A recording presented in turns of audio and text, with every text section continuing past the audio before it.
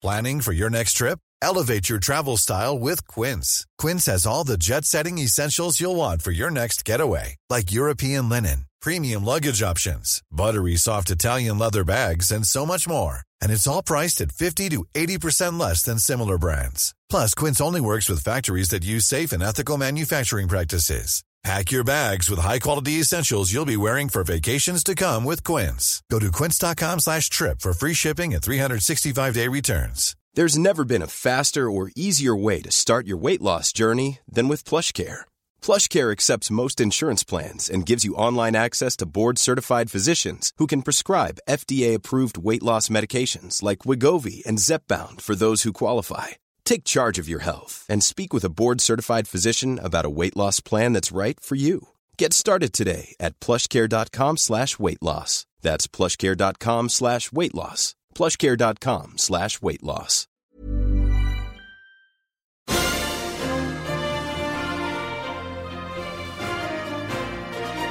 Montreal's best, not quite good enough. It's the Yahoo Sports Hockey Podcast. Justin Cuthbert with you after the Tampa Bay Lightning's 3-1 victory over the Montreal Canadiens in Game 2 of the Stanley Cup Final, which awarded them, the defending champions, a 2-0 series lead. Still, aside from Andrei Vasilevsky, who made 42 saves and remains simply incredible in the Lightning net, and was really the story in this one. This was all about what Montreal did. They made serious progress in the series, dominating for large stretches of the game, shutting down Brayden Point and Nikita Kucherov, making them look a little bit more human, and really deserving a better result than they got. But they also made self-sabotaging, damaging, and unforgivable mistakes. It needs to be squeaky clean against a team as good as Tampa, and it wasn't. On one goal, they basically created the screen in front of Carey Price for Anthony Cirelli, who scored from the point. On the next goal, the defensive triumvirate that has been so crucial to this point for Montreal with Phil Deneau and Ben Sherratt and Shea Weber, well, they collapsed just all of a sudden at the end of a period, allowing Blake Coleman to score a buzzer beater. And on the insurance goal, well, Joel Edmondson just put it on a silver platter for Andre Palat. Those 3 goals were the result of 3 mistakes from Montreal, directly causing goals. A lot of what this game is all about is what Montreal did. And what they did was make more mistakes than they can convert on the many opportunities they created towards goal. But for Montreal, if there was one thing they did not have an answer for, it was the Tampa Bay third line.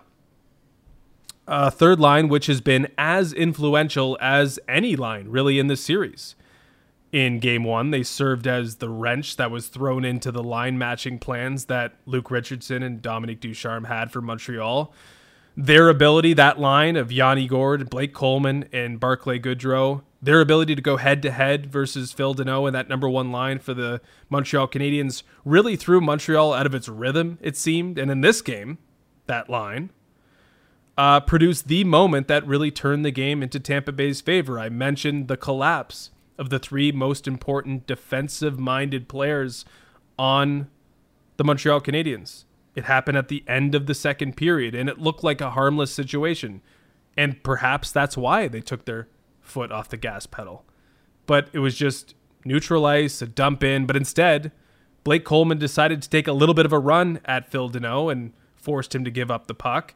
And then as the puck was moved back up ice and onto the stick of Barclay Goodrow, Ben Sherratt made a poor play to gap up so soon and missed. And Barclay Goodrow put a pass on a 2-on-1 into the area that Blake Coleman could dive into, and he shoveled it home with under 1 second remaining in a second period to make it 2-1 in a second period in which Montreal absolutely dominated. It was the best period from the Canadiens in the series. It was maybe the most dominant period of the entire series so far. Maybe Tampa had a better one in there in Game 1, but still, Montreal was all that full value in the second period. They had 16-7 shot advantage. They had 75% possession, and they had all the momentum at that point until Coleman scored with under 1 second left. Think about what that did for the complexion of that game. I mean, Montreal has been a very confident side, and since they upset the Toronto Maple Leafs in Series 1, or Round 1 rather. But perhaps they didn't know until Period 2 that they were in this series, that they could be in this series. And then they dominated that period, and they should have had a lead. And they should have been going into intermission thinking, we got these guys exactly where we want them. They are on the ropes, and we are going to come out and get that goal to put us ahead in period number 3. But instead, all those plans were wasted, or all that momentum and all that progress was wasted because they gave up that late goal to Coleman and that Tampa third line. In the entire playoffs, that third line, again, Gord, Coleman, Gaudreau, they have 20 points combined. It's not spectacular, but it serves the purpose of not deep secondary scoring, but, half the secondary scoring equation. It's pretty good, 20 points. 1 per game. They've played 20 so far. But I don't think it's a coincidence that since their installation beneath the ultra-talented top 6 that Tampa does have, that they haven't lost a series yet. John Cooper's team, the Tampa Bay Lightning, have not lost a series since Julian Brisebois went out and spent a first-round pick on Gaudreau and a first-round pick on Coleman to surround Yanni Gourde and create a dominant utility line, an elite utility line that can do things that most utility lines cannot do. I think they are as much a reason for the success as pretty much anyone not named Brayden Point, Nikita Kucherov, Victor Hedman, Andrei Vasilevsky. They have been so crucial to the success of this team, and they were once again in Game 2 of the Stanley Cup Final. It's possible that that third line sees a little bit of Nick Suzuki in Games 3 and 4, not just because Montreal will have last change as the series shifts to their home city, to Montreal, but because they might have to shut down Nick Suzuki, the Tampa Bay Lightning, that is. The very important Montreal center got into the Stanley Cup Final with a brilliant performance in Game 2. He was probably the best player on the ice from either team. He scored the goal for Montreal, but the goal was like the least impressive thing that he did in the game because it was more of a fluke goal that should have never gone in and really should have been just an intercepted pass that was cleared the rest of the ice, or the length of the ice rather, on a power play for Montreal. But at one point, Suzuki had just as many shots as the Lightning did, with 8 apiece, and that was obviously early in the game. But he finished with game highs in shots. He finished with 9, and scoring chances and high danger looks. He was better in the faceoff dot, but most importantly, doing all this it didn't mean the Montreal Canadiens were involved in a track meet when Nick Suzuki was on the ice. He stopped with his line, and I guess with the help of his defenseman, the downhill running so far in the series and in these playoffs from Brayden Point and Nikita Kucherov. He was as good defensively as he was offensively, and he was by far the best offensive player in the game. Nick Suzuki found his way in the Stanley Cup Final in Game 2, and that is a major, major deal for the Montreal Canadiens because, as I've said a few times, because we have Julian McKenzie on a lot, and he's covering the Habs for the Athletic, so we dive into Montreal quite a bit. And we've sort of agreed that Nick Suzuki is the most important player for this team in many ways because if he hits his ceiling, it's like the team can function properly. He's got such responsibility with the way that their roster is orchestrated, the way Bergevin has set things up for this team and the coaching staff, obviously. So if he hits his 90% game, if he's got his A game, Montreal's got a really good chance to be the better team that night. But if he can't quite do that, and there's been many nights where he hasn't been able to, he's still a young player finding his way in the NHL, but when he can't, it just seems like everything's a little off for Montreal. And it's probably no surprise that his best game helped create Montreal's best game in this series. Again, it didn't create a victory, but it is progress in something huge to build on. Nick Suzuki getting his way into this series in a big, big way. The only player, though, that had more of an impact on this game, I guess, and it's been this way, we forget about him because of how brilliant he is every night, was Andrei Vasilevsky, the Lightning goaltender. Aside from the Suzuki goal, which, as I mentioned, was pretty soft, he was perfect. And he's pretty much been perfect in this series so far, and he's pretty much been as perfect as a goaltender can get on the path to a Stanley Cup final appearance. He's stopped 60 of 62 shots in this series. He's allowed 1 or fewer goals in 10 of the 20 starts he's had so far in the Stanley Cup playoffs. Cassie Campbell brought up a good point on the Hockey Night in Canada broadcast. She said that he might have felt snubbed that he didn't win the Vezina last night, and I kind of at least sympathize with him because I think he should have won the Vezina. I love Marc-Andre Fleury, and he had an amazing year, but that felt like a legacy pick, 17th season without a Vezina, and playing as well as he did with all the context of the Alan Walsh tweet and the Robin Lehner stuff and the trade discussions, all of that. That felt like a narrative play because Andrei Vasilevskiy was the best goaltender in the NHL this season and has been up until this point in the Stanley Cup playoffs. But when she said that, I thought, okay, so what happens if he gets snubbed for the Conn Smythe? Because there's a really good chance Tampa wins the Stanley Cup, obviously.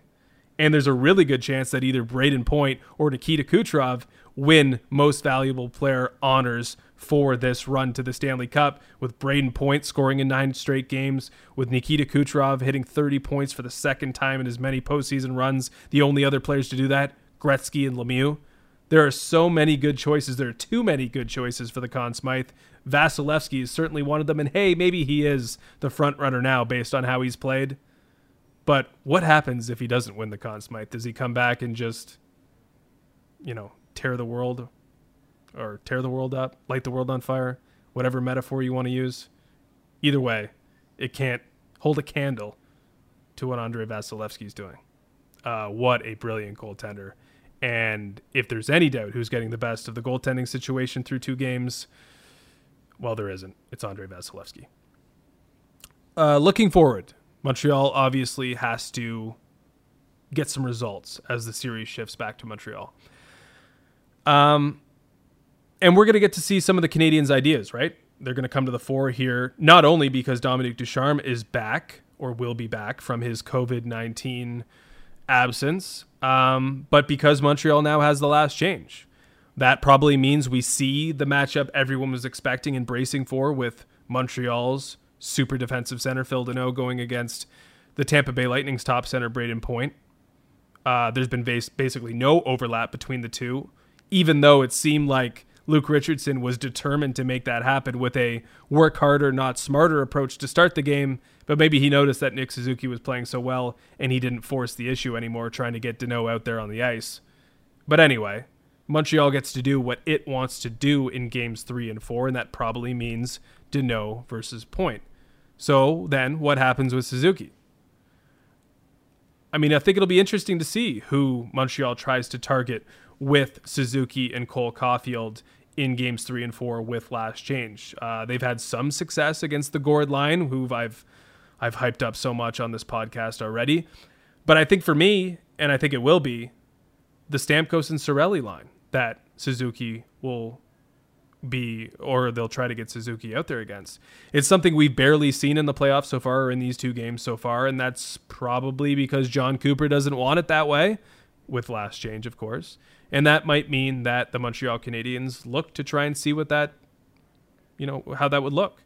And it makes all the sense in the world. I mean, at some point, Montreal's best players are going to have to beat some of the best players for Tampa Bay, and Steven Stamkos is still a brilliant player, and Anthony Cirelli is thought of as one of the best number 2 centers in the league, but at some point you gotta beat fire with fire, and instead of going up against Point and Kucherov, I think you'd want to get Suzuki to try and win those a matchup against a second line that has lost Alex Killorn. Now they have Tyler Johnson, who comes up, and he's no slouch. Of course, he's less of a big name now, but still a player that can do a job and continues to do a job for John Cooper.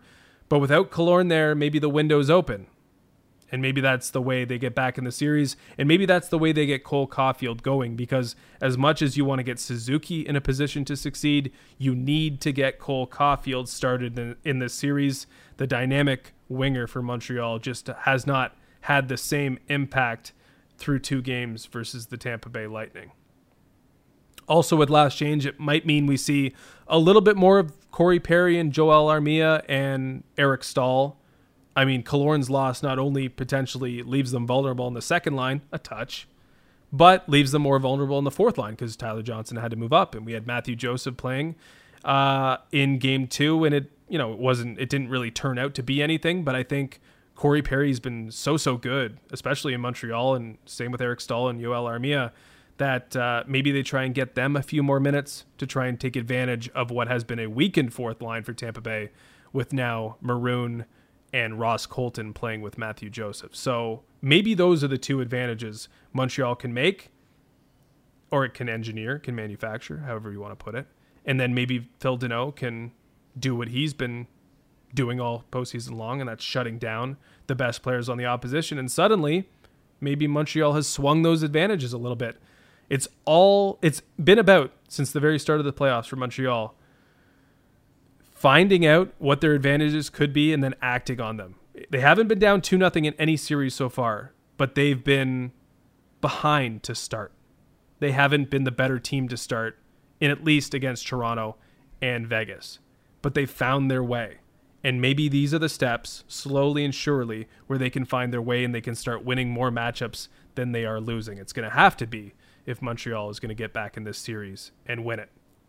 I'll tell you what, if they do get a 4-on-3 at home in Game 3, we better see Cole Caulfield on it. If there was one moment that was highly, highly questionable on the part of Luke Richardson, it was the fact that Cole Caulfield did not play or did not see the start of a 4-on-3 power play with the game tied and the need to get that first goal clear and obvious from a Montreal perspective. Instead, they went with 2 forwards and 2 defensemen, those 2 defensemen being Eric Gustafsson and Shea Weber, 2 guys that play on the power play, but never together.